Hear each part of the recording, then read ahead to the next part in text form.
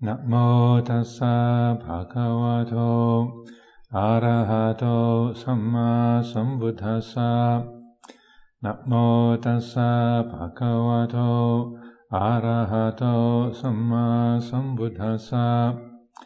Namo tassa bhagavato arahato samma sambuddhassa. Buddhang dhammang sanghang namasami.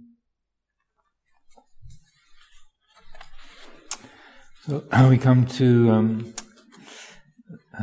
chapter 9 of this particular book, this collection, called The Link Between the Middle Teaching and the Middle Way. And in the previous edition, the earlier translation, this chapter was called Breaking the Cycle. The Middle Teaching, Majjhima Dhammadesana, is the objective truth revealed by the Buddha. The truth that all things naturally accord with causes and conditions, and that they are not subject to the extreme or biased views fabricated by people to match their erroneous perceptions and their desires for the world to be a certain way. The Middle Teaching refers to dependent origination, the process of the interdependent arising of things. As outlined earlier, there are two formats or courses of dependent origination in reference to the suffering of human beings. The first format illustrates the arising, the second format illustrates the cessation of suffering. So this is all familiar territory by now. So Middle Teaching describes these two processes. Origination, samudaya, the origination cycle of dependent origination, avijja, sankhara, vijnana, so on and so forth, to jati, jara, marana, soka parideva, dukkha domanassa, upayasa. That's the origin of suffering. And then cessation, nirodha. The cessation cycle of dependent origination. Ignorance ceases, leading to volitional formations, ceasing to consciousness, etc. Birth ceases, aging and death cease. Sorrow, lamentation, pain, grief and despair all cease. And that's the cessation of suffering. Suffering is of primary concern to human beings. The origination cycle is presented to identify the source of suffering. And the first step is to outline the factors acting as a foundation for suffering. As for the cessation cycle, the term nirodha in the Middle Teaching has a broad range of meaning. Besides referring to the process leading to the cessation of suffering, it also refers to nibbana, freedom from suffering. The Middle Teaching incorporates both the cessation cycle and nibbana. By describing the teachings on suffering, the cause of suffering, cessation cycle, and the freedom from suffering, one may conclude that the entire essence of Buddha Dhamma has been captured, but this is not the case. The reason for this is that the Middle Teaching purely describes naturally occurring phenomena. It doesn't include the means of spiritual practice applied by human beings. So hence this chapter being about the Middle Teaching, about dependent origination, and then the middle way, the path of practice, or the method of practice. The cessation cycle, as found in the Middle Teaching, is depicted as a pure, i.e. theoretical or mechanical process of nature. It describes the necessary interrelated causes and conditions that lead to the end of suffering, but it does not explain the details of practical application. It doesn't specify what needs to be done in practical terms to reach this end. So when we do the recitation, the chanting of the dependent origination and cessation, then we have that evametatsa kevalatsa dukkha kandatsa samudayo hoti. That's the origin of this whole mass of suffering. Then you just have these words, avijjaya taveva asesa viraga nirodha. With the complete cessation of ignorance, there is a cessation of sankhara. And what he's pointing to is avijjaya taveva asesa viraga nirodha, right? But how do you get that cessation of ignorance? How does that come about? And he's pointing out that the patterns of arising and cessation, they don't describe particular methods of practice, and then the middle way is a shorthand for the Eightfold Path. So that's it's talking in this whole section. He's talking about that connection between the Eightfold Path as a method of practice and the way that things function according to causality and dependent origination arising and ceasing. So that makes sense so far? Please say if it doesn't. People may study the middle teaching and gain a gradual understanding of the cessation cycle and the principle of ending suffering, but they still require practical advice to achieve results conforming to this principle. Our responsibility in regard to nature is to gain knowledge, initially an intellectual grasp of natural truths, and then to apply this knowledge to spiritual practice. This is the link between objective natural processes and Dhamma practice. The Pali term for Dhamma practice, including methods of practice, is Patipada. This term specifically refers to rules of practice, methods of practice, or ways of conducting one's life in order to reach the end of suffering. The Buddha set down this practice in conformity with the middle teaching on the cessation of suffering, and he called this practice the middle way of practice. Majjhima Patipada, or simply the middle way. It's a balanced practice corresponding with the laws of nature, and it gives results according to the natural cycle of cessation. It's impartial. It doesn't swing to either of the two extremes that cause entanglement or deviation from the correct path. The middle way can be simply referred to as the path. The path is comprised of 8 factors, and because it leads to awakening, i.e. the state of a noble person, it's called the Noble Eightfold Path, Arya Atangika Magga. The Buddha said that this is an ancient path which has been traversed by the perfectly enlightened ones of the past. The Buddha rediscovered this path and revealed it to others, showing the way to those who are ready to be trained. This path of practice produces results in accord with the cessation cycle. It enables causes and conditions to proceed in an interconnected way until the natural process reaches its end. The achievement of the path marks the transition from the theoretical cycle of cessation, or from the preliminary knowledge of truth, to practical application. The transition from the theoretical cycle of cessation to practical application can be illustrated in this way. And then he goes through these the lists again: cessation of ignorance leading to the cessation of sankhara, then cessation of consciousness, and so on, leading to cessation of suffering.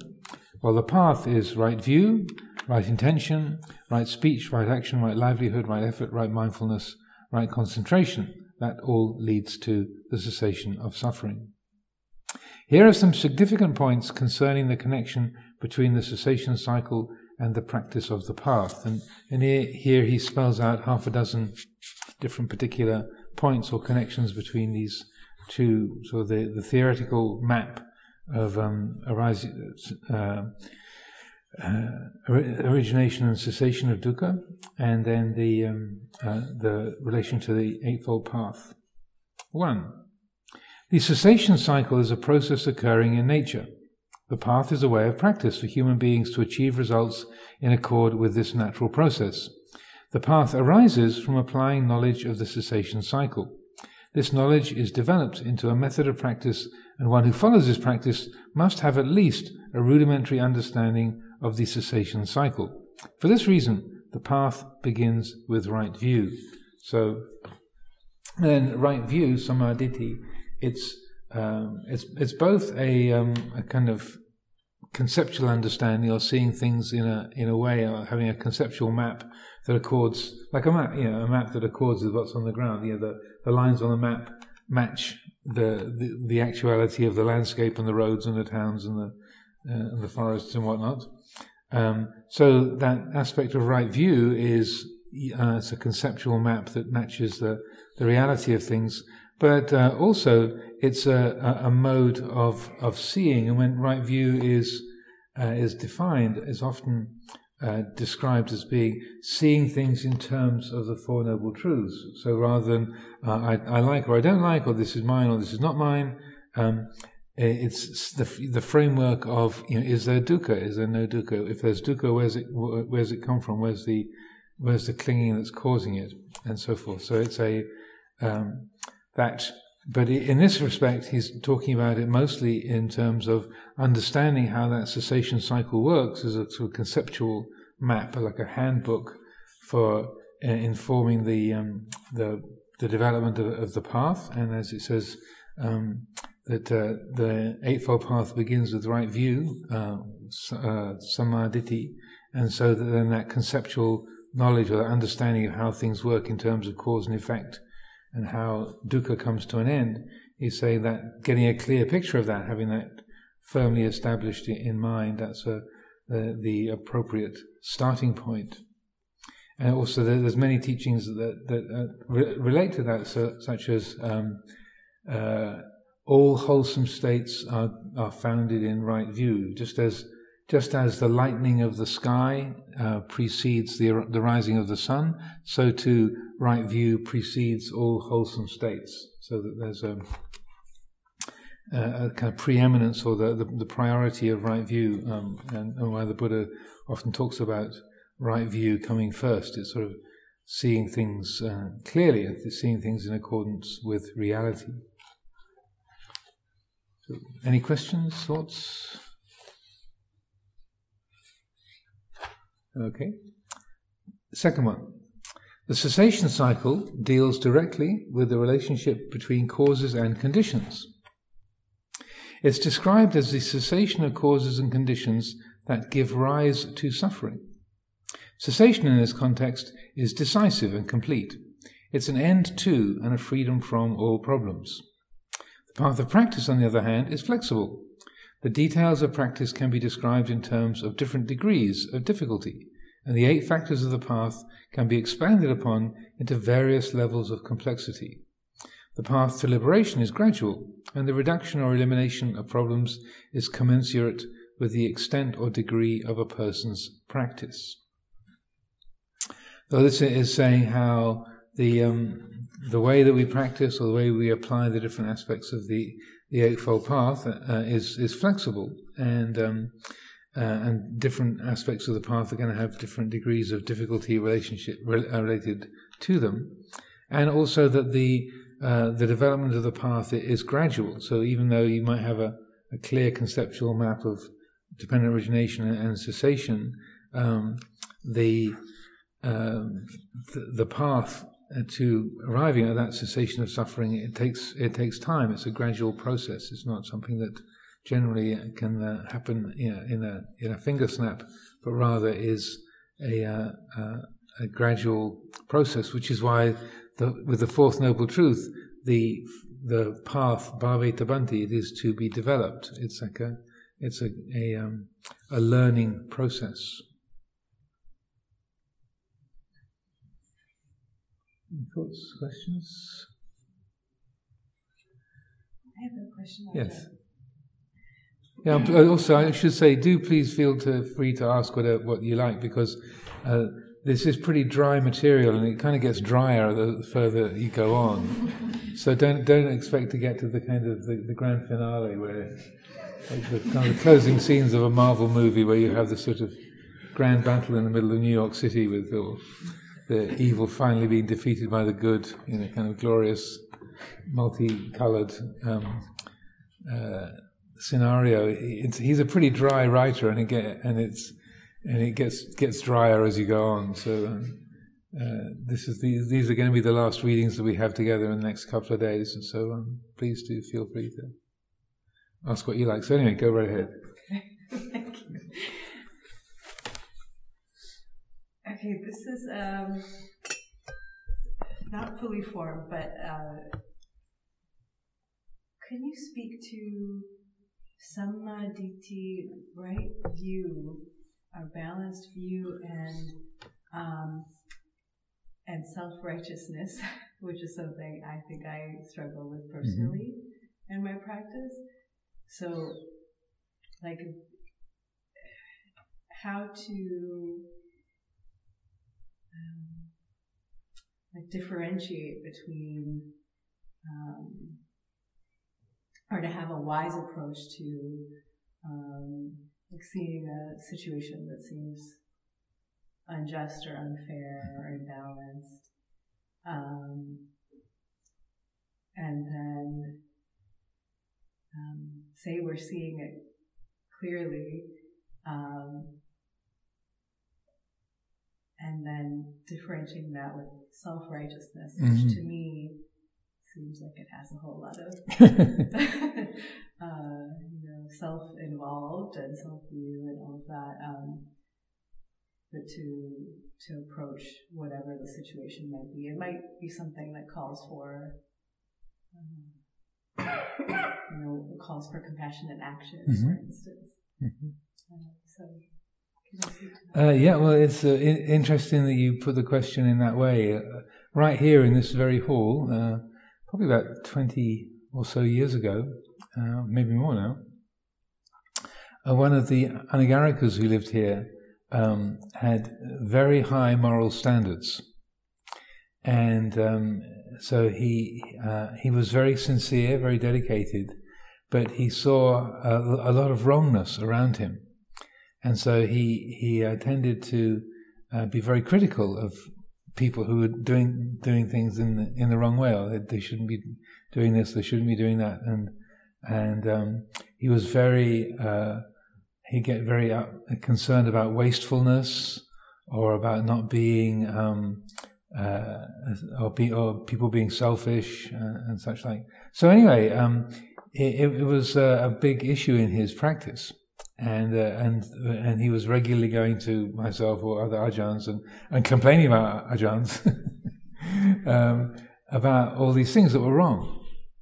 And but the points that he made, they were all quite valid. It's like, we shouldn't be wasteful. Yes, that person should be.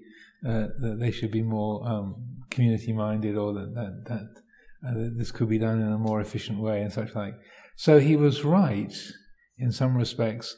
But he suffered so much because of his attachment to his rightness.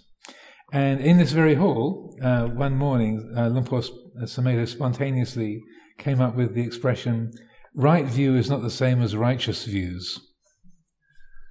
That's the short version, probably for next year's T-shirt. Right view is not the same as righteous views. And so that... so in the context of that particular Anagarika kind of having voiced a very vehement opinion about something or other, and so it was a really good example of someone who's extremely sincere and good-hearted, but just attached to that sense of righteousness and seeing seeing wrongness everywhere, and feeling that they had to carry the torch to set things right, and so it was interesting that it just, even living out in a community of good-hearted and people trying to live by the precepts, he couldn't bear it. Eventually ended up leaving, but that attachment to righteousness, because what happens is that the attention gets fixed on the particular issue. That is a wasteful practice, or that is not a good way to arrange things, or we could be doing things better, and it's and the attention goes onto the thing that could be different or should be different, and you're not noticing how it's being held in your own mind, your own citta, and so that's what Luang Por Sumedho was pointing to there, that righteous view is not the same as right view, and that Luang Por Chah similarly was very alert to that, and he would, an expression that he used was that you could be right in fact and wrong in Dhamma. So that what you're saying is true, it's correct, but the way you're holding it and using it in relationship to other people, you're using your rightness as a sort of a weapon to attack other people. And so then it just leads to more tension and conflict, difficulty. And so it doesn't mean that we should be passive, but it means turning the attention back onto the attitude, and to see, well, how is this being held? What's yes, I can see that this could be done in a better way, or that person's being selfish, or that's a wasteful way of doing things. Now, how can I express that? What's an appropriate way of sort of passing that perspective on? How am I sitting there, lying awake half the night, grinding my teeth and being upset about that wrong way that something is being done? And to be both right in fact and right in Dhamma is including the kind of that self-creating habit and being aware of that, and through noticing that, then letting that go and say, okay, if the I making and my making is let go of, there's still a better way that this could be done, even if it didn't have anything to do with me. This would be a more efficient way to operate, or this would work better for most people, I think. And so that there's almost always a way that the things can be suggested or worked with that leave the ego out of it. And as you say, compassionate action might be very appropriate, but it can be that action is taken, but not driven by ego and self-view, but rather by attunement to mindfulness and wisdom, and attunement to a particular situation. And it's interesting that when that self-creating habit is dropped, sometimes the action that is taken is far more effective, and also you find that you're kind of more courageous when it isn't driven by ego, that you're actually in a way prepared to to risk more or to do more when it's not about me, and so it's a way of consciously taking the attention off the issue, at least part of the attention, and turning it back and say, okay, how's this being held? Is this Ajahn Chah used to use the expression having a club with metta written on it. Let me apply my loving kindness to you. We're going to give you democracy if we have to kill all of you to do it. That kind of thing. That this I'm applying metta with this club, and they say, no, it's not. You're calling it metta, but that's what's inside the tin is not what's written on the outside. So you're fooling yourself. So that at least part of the attention turned back onto the attitude to say, okay, how is this being picked up? How is this being held? If I'm really steamed up about something, is this the right time to speak? Or maybe I should wait a little bit before I say something and just get a bit more of a perspective. And that helps enormously. Just a small degree of attention on the attitude, because almost always, if it's noticed, oh my goodness, I'm really upset about this, or I'm demonizing that person, that one who's doing the porridge like that again, doesn't he know that's just not the way to do the porridge? And that that becomes the sort of source of evil in the universe, is that the bad porridge maker. And they say, wait a minute, wait. I didn't even care about porridge 6 weeks ago, and now it's become this cause célèbre. So that turning the attention back onto the attitude and just letting that awareness of the attitude have its effect, that has a powerful balancing impact on situations. So it doesn't mean we shouldn't do anything. It's not kind of propounding a passivity or just switching off, disconnecting.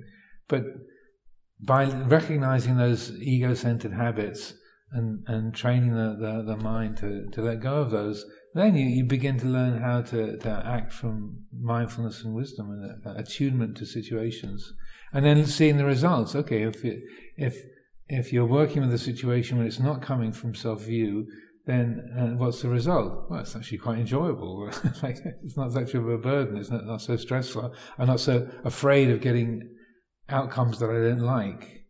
Oh, this is quite good. And then you letting that, oh, this is good. Letting that pleasant feeling or that have its own effect. Okay, this is a helpful, skillful way to go, and it can bring a good result in the world around us, and it feels much more comfortable within us. Okay, yeah. So that encourages us to keep heading in that direction.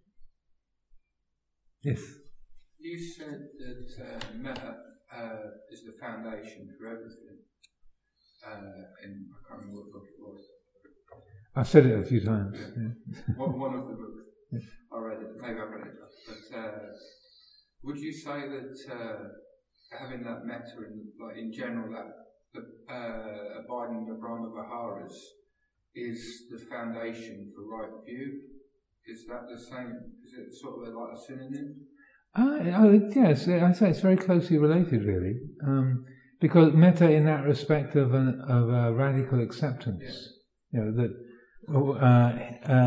here, in this moment it's like this. Doesn't mean to say that you like the way things are, but you're recognizing this is the way things are in this moment. There's an openness to that, and so it's.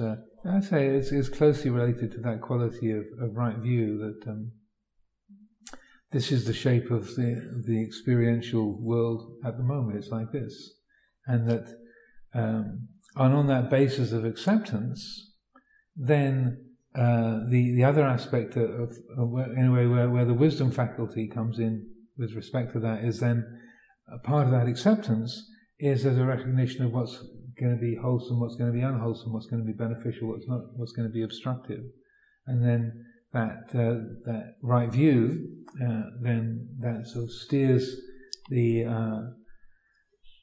attention and intention towards what's going to be beneficial and wholesome, liberating, and away from what's going to be obstructive and unwholesome. Yeah.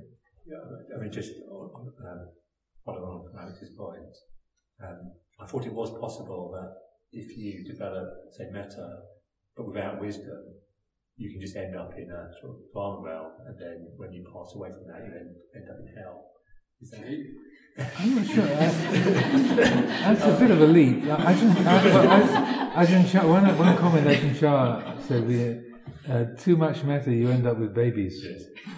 I'm thinking of a sutta. I think there's a sutta where if you don't have the wisdom to see the impermanence of it, you can end up in a sort of blissful state for eons. Mm-hmm. But then once the karma wears out, then you can end up in the. I think the sutta does say, you can a lesser heavenly realm. It doesn't have to be a hell realm, or you could be reborn in the human realm. But so that it's. There's one in one sutta the Buddha casually mentions that on the basis of practicing loving kindness, when he was a yogi, he practiced loving kindness for 7 years, and he was born as a Brahma deity for like 35 lifetimes, like gazillions of years of life in the Brahma realms. So 7 years of practicing metta bhavana. But then he ended up in the human realm again. Things carried on, but that it does have those good results. But it's like snakes and ladders. You go up the ladders and down the snakes. I think it's an ancient Indian form of teaching the laws of karma. Snakes and ladders. Okay. So to continue.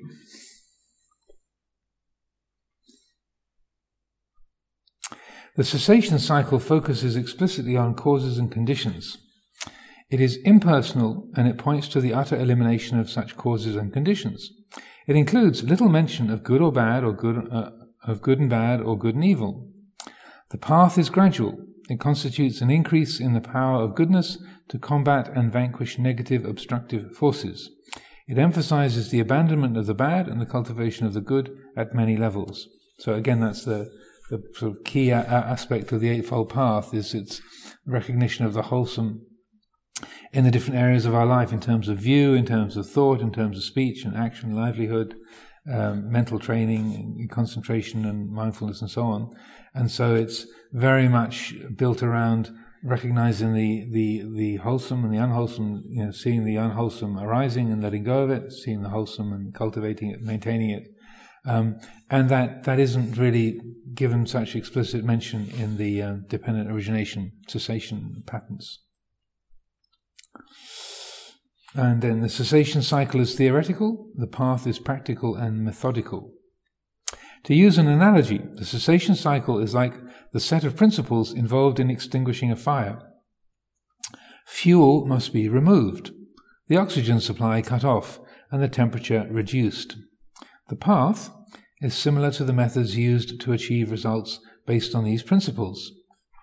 What is needed to remove the fuel, cut off oxygen, and reduce temperature? This requires much effort, both in acquiring the necessary equipment and planning tactics. Should water or an alternative fire retardant be used?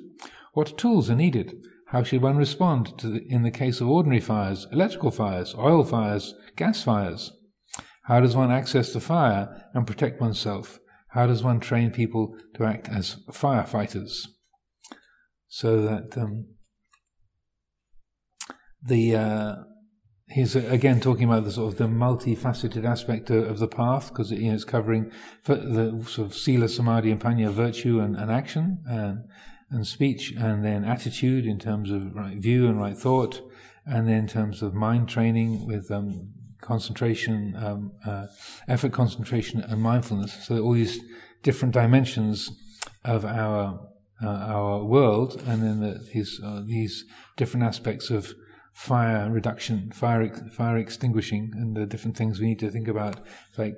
So in terms of the Eightfold Path, to bring attention to our attitudes, our views, our thoughts, our speech, our actions, our livelihood, and the way we work with our mind in meditation. All of those different areas need to be considered and brought into the picture.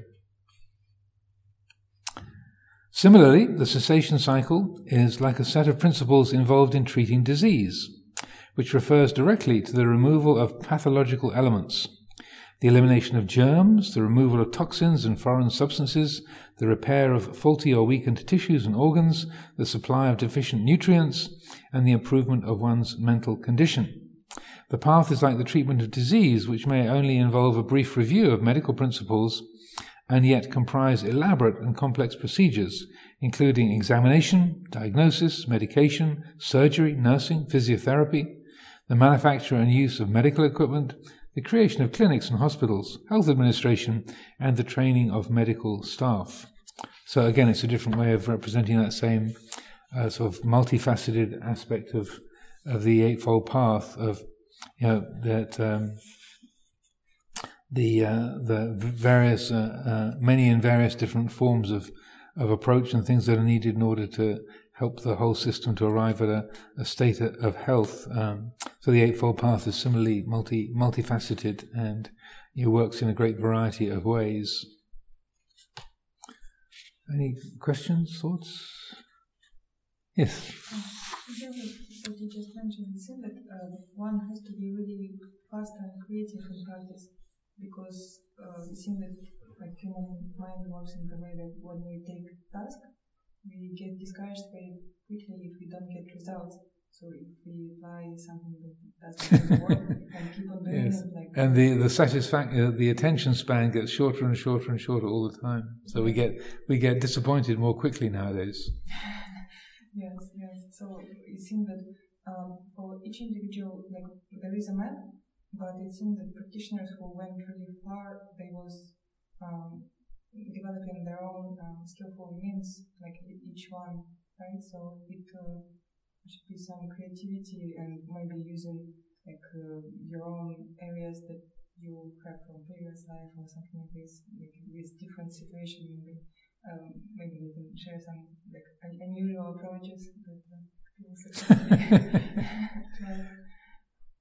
yeah, I would say that just following a formula, like, oh, this is what you should do, and then following a formula, like being obedient to a formula, almost always it's not going to quite fit your own particular character or your own situation, your own conditioning. And so I would agree with you. It's often the people who say, "Hey, wait a minute, how does this work for me?" Or that's what the book says, or that's what the formula says, but how's that going to work? Or what about if I do this instead? So that kind of creativity around that, the obedience on its own, following a system, that's I would say is a slow path to liberation. And that the kind of curiosity or interest, the sense of picking things up and say, well, hang on a minute, how does this work for me? Or what's that Why does this work this way? Or what about if I do it that way? That kind of interest, curiosity, experimental attitude that's generally going to have an effect of say, speeding up the process of understanding and liberation. Now, I'm not saying obedience is a bad thing, but it can be simple. Just, okay, these are the instructions, follow the instructions, this is the way you do it. And something can just sort of switch off because you're following the system. But it's often the people who say, well, wait a minute, that's what the system says, but how does this work? Or what about this? What about that? That kind of exploratory attitude is very helpful. I would say both Luang Por Sumedho and Luang Por Chah are very, very creative in their teaching methods and their practices they did for themselves. That they would try things out and see what the result was, and not just sort of following a formula handed to them, but being ready to experiment. Like I remember Luang Por Sumedho not long ago, he was talking about how when he was very frustrated. I think it was the lodgings monk. The lodgings monk at Wat Pah Pong. He had a difficult relationship with him, and he was very very upset with him in particular about some issue, and so he got into this very uptight, frustrated state, and so. He took himself off to a corner of Wat Pah Pong where there were no other people around, and he just started swearing. And he said, he spent 4 years in the United States Navy, so he developed quite a good vocabulary in terms of bad language. And he just let rip, and he was kind of cursing everybody: the Buddha, Ajahn Chah, his mother, his father, everybody, God and Jesus and all the angels and Blessed Virgin Mary. They all came in for it. And so he just kind of. Just swore at everybody and cursed everybody and everything, which is not in the Pali Canon. It's not recommended. But he just had this sense of he was sort of trying to be this good monk and trying to do everything right, and he was just getting more and more uptight and tense, and there was all this I shouldn't be thinking that that I should be a good monk. I should, and he just thought, well, let's try going in the opposite direction and see what happens. And he thought, felt very kind of refreshed and unburdened. When he was cursing all the great holy beings, he didn't really want them to be cursed or torn into pieces. But it was just saying all those unsayable things it helped sort of energetically to rebalance things. And so there's all kinds of different practices that they would use. One practice Ajahn Chah taught that was, he said, you can do a kind of pocket version of walking meditation, which is you take a glass and you put it down and you leave it there for exactly a minute. He said, not 59 seconds, not 61 seconds, exactly 60 seconds. And at 60 seconds, you move it over there. And then you time it for another 60 seconds and then you move it back again. You do that for an hour. He said, and just watch what your mind does with that. Like, this is totally stupid, this is crazy, why am I doing this? And just to watch what your mind does with a simple set of activities like that. It's good for rainy days. You can't do walking meditation outside. So, and again, you won't find that in the Pali Canon. I've never heard any other Dhamma teacher talk about that. But so there's quite a number of practices like that.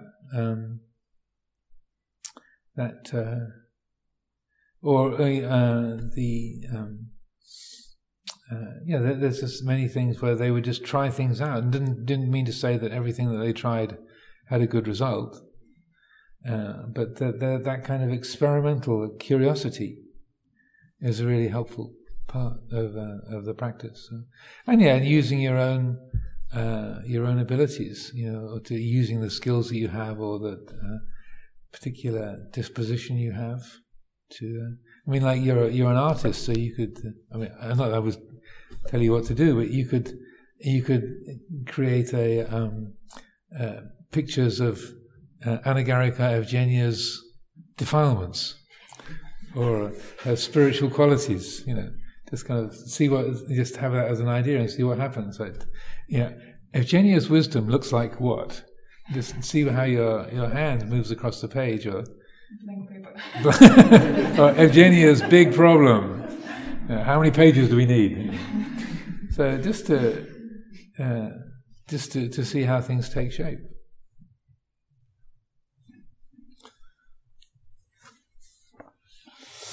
Okay, so we go on to breaking the cycle.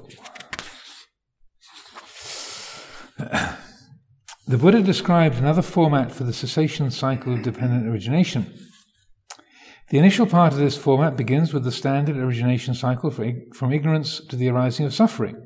From there, however, instead of describing the cessation cycle, it describes a connected process of wholesome qualities leading up to and ending with awakening.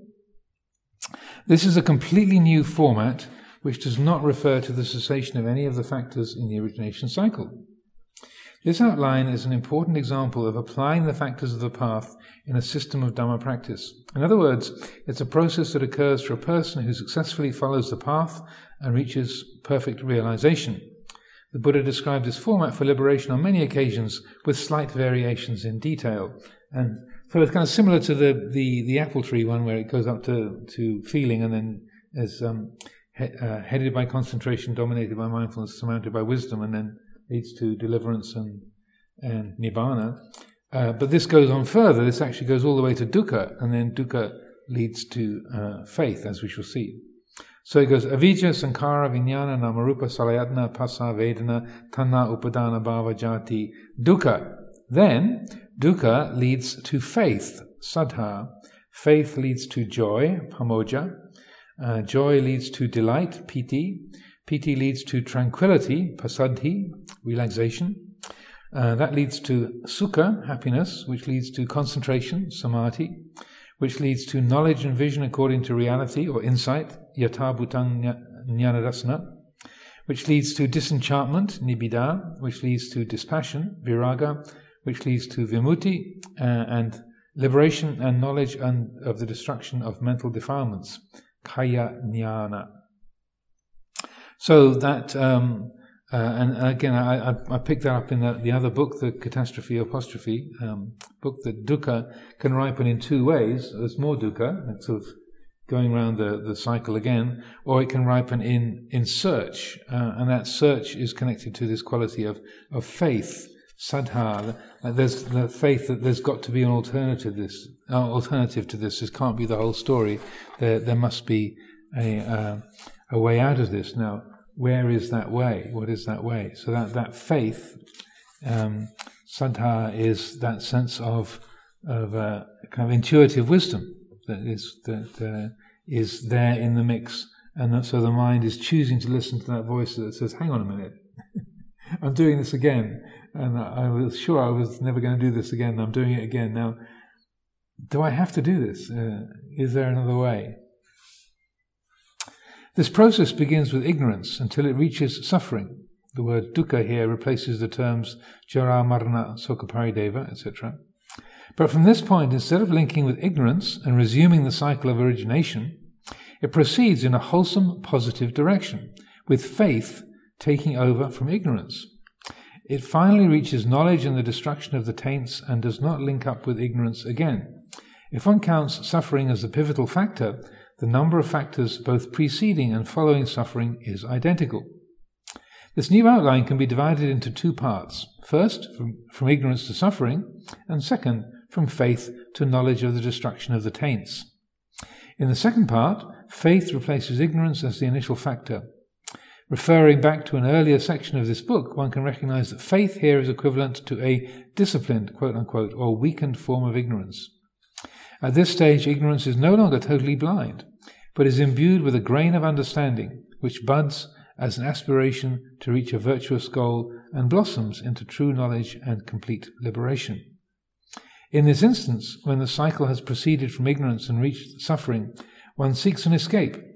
If one receives correct instruction or considers carefully the law of cause and effect, and one has gained confidence in goodness, the arising of faith, saddha, then there will arise joy, contentment, and a determination to gradually advance in virtue until the end is reached. So there's many of these processes that are described in the Pali Canon, as he was mentioning, and that when there's that faith, that there has to be a way out, and then following that, then that sense of delight or pamoja, it's that awakening of intuition. Like, yeah, that's right. I've been trying to give up smoking, or trying to not follow this or that habit, and you think, oh yeah, I can do that. I don't have to follow that habit. Yeah, great. This is possible. So that joy, pamoja, and delight, piti, come from that sense of yes, this is possible, and that those lead on to tranquility and happiness, sukha, and which then support concentration, samadhi, and so that there's that sense of yes, there's a possibility that leads to this isn't totally hopeless. That there's a way forward, and there's a quality of ease that can get really become an abiding presence in the citta, in the heart, and then that ease, that quality of ease, supports contentment, sukha, happiness, and then that contentment or happiness, it's a support for samadhi. It's like if you're happy here at Amaravati, you're not thinking about going other places, so that there isn't a cause for restlessness. If you're unhappy here, you're thinking a lot about where else to go and what else to do, so that if there's a lack of ease, then that causes agitation. If there's a basis of ease and contentment, then there isn't the causes for agitation making the mind want to be anywhere other than here and now. So that's a natural support for concentration. And in another sutta, the Buddha says, one who experiences contentment and ease, that passaddhi and sukha, there's no need for them to think, may the mind be concentrated, because it's natural, it's in accordance with nature. The one who's at ease and one who's content, their mind will naturally be concentrated. And then for one whose mind is concentrated, there's no need for them to wish, may knowledge and vision of the way things are arise, because it's natural. If the mind is concentrated, then knowledge and vision will arise. And then for one in whom insight or knowledge and vision has arisen, then there's no need for them to think, may there be dispassion and detachment, may there be letting go, because if there's if the insight into anicca, dukkha, anatta arises, then naturally there's a letting go, because it's recognized all things are impermanent and nothing can be owned. So, and who is there to own it? So that quality of viraga and nibbida, disenchantment, arises, and then the result of that is vimutti, is a liberation and the sense of freedom, and the ending of the outflows as a result of that. So that's not all in one single teaching, but they are very closely related, and they map onto each other very neatly.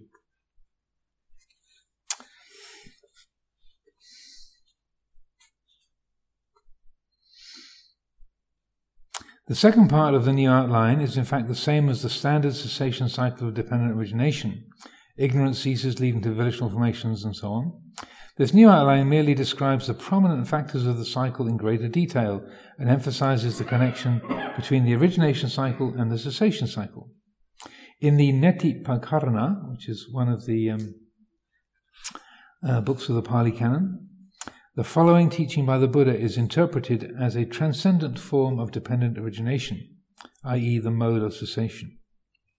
Virtuous conduct, Ananda, has the benefit and reward of non-remorse.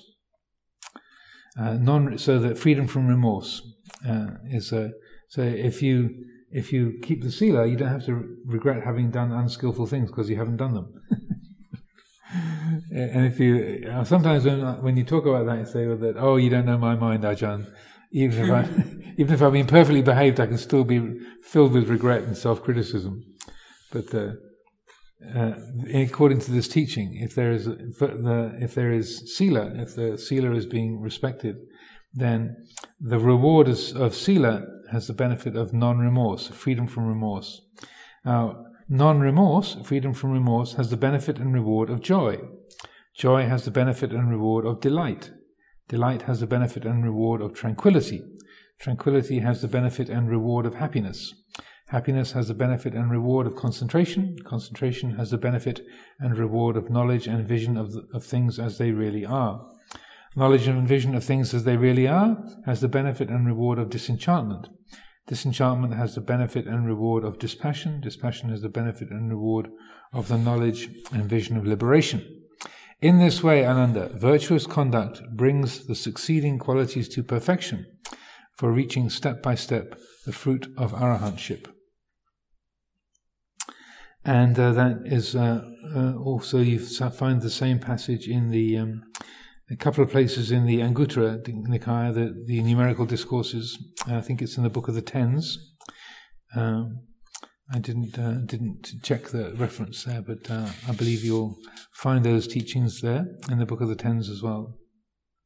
This teaching can be illustrated easily as follows. Virtuous conduct leads to non-remorse. That leads to joy, leads to delight, leads to tranquility, to happiness, and to concentration, to knowledge and vision of things as they are, i.e. to insight, vipassana. That leads to disenchantment, then to dispassion, and knowledge and vision of liberation. This process is almost identical to the outline above, except that it begins with moral conduct and non-remorse instead of faith, and it only describes the cessation cycle. It does not refer to the origin of suffering. It's fair to say, however, that the meanings of the two formats are essentially the same. And for those of you who like diagrams, you have a nifty diagram where he's spelling all that out, these different pathways. You've got the cycle down at the bottom, and then the kind of exit points there, one of them being skillful conduct, one of them being faith, and then the third one there is wise reflection.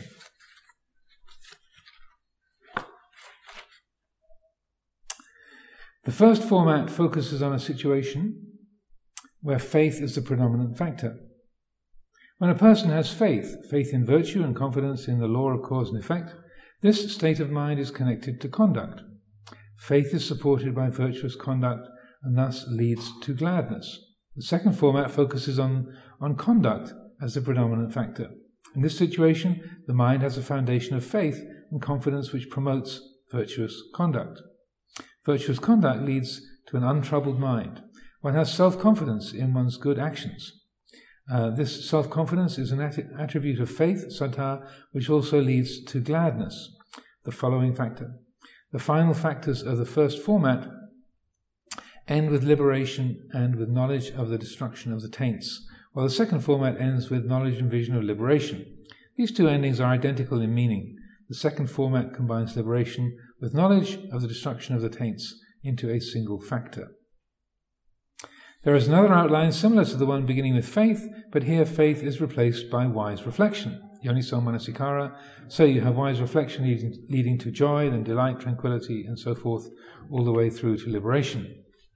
This teaching does not introduce a radically different idea. The process simply begins with a person's ability to analyze and to apply wisdom to investigate cause and effect. Instead of beginning with faith, which is equivalent to entrusting one's wisdom to someone or something else, this process begins with proper attention, which leads to an understanding of things as they truly are and to a bright and joyous mind. The subsequent factors are the same as in the preceding formats. So wise reflection is that kind of curiosity, investigation, exploring the patterning of things.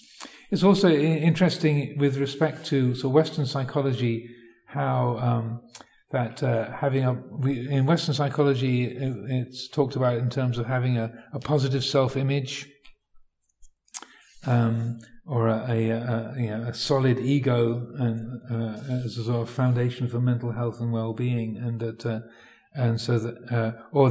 was a book written by a Buddhist psychologist called Mark Epstein a number of years ago called "You Have to Be Somebody Before You Can Be Nobody," and I bumped into him on the street actually in New York, and we got chatting, and he said that he regrets having written that book.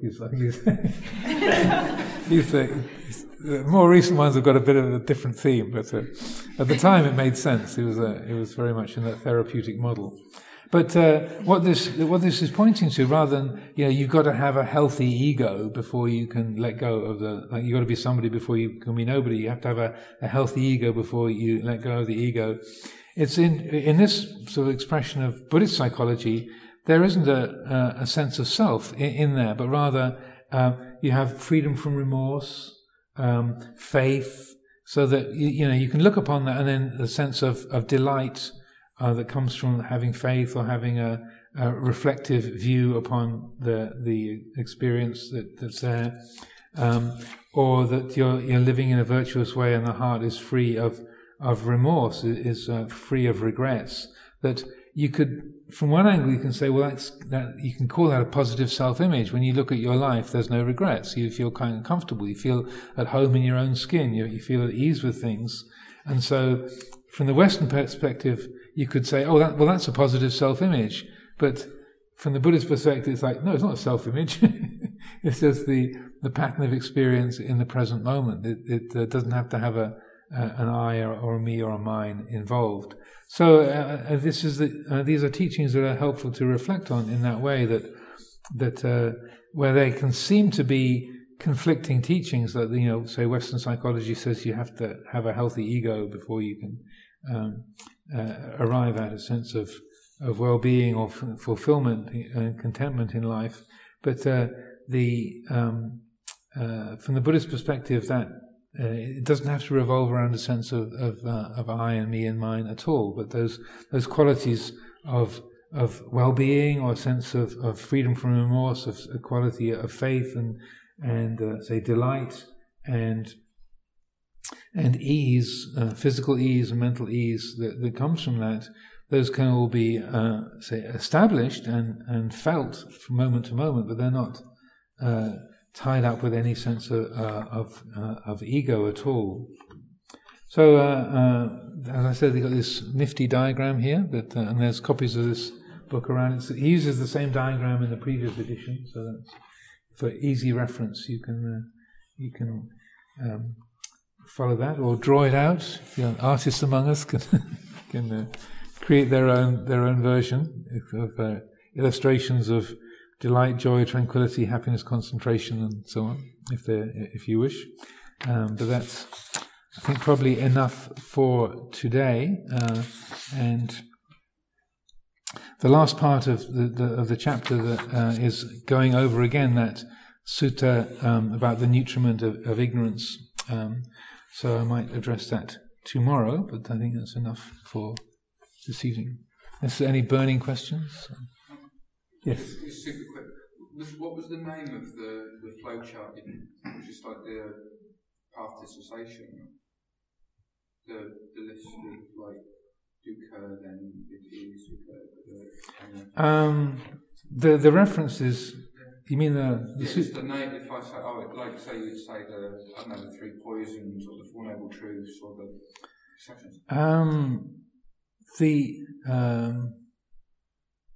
There's different names. There's one that goes. It's in accordance with nature. That one who keeps the moral precepts doesn't have to think. May I be free from remorse because it's natural. That's known as liberation is a natural process.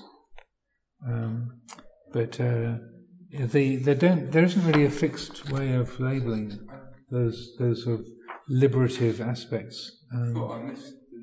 No, you didn't miss a name. There wasn't. It's a nameless.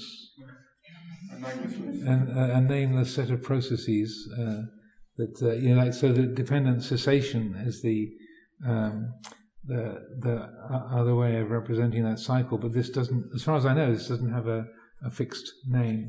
But that, apart from liberation as a natural process,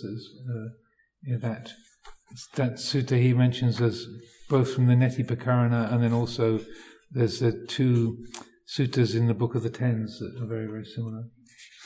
I'll remember. Yeah. Okay, I'll leave it there for today. Andamayam Dhamma Kataya Sadhu Karandadamase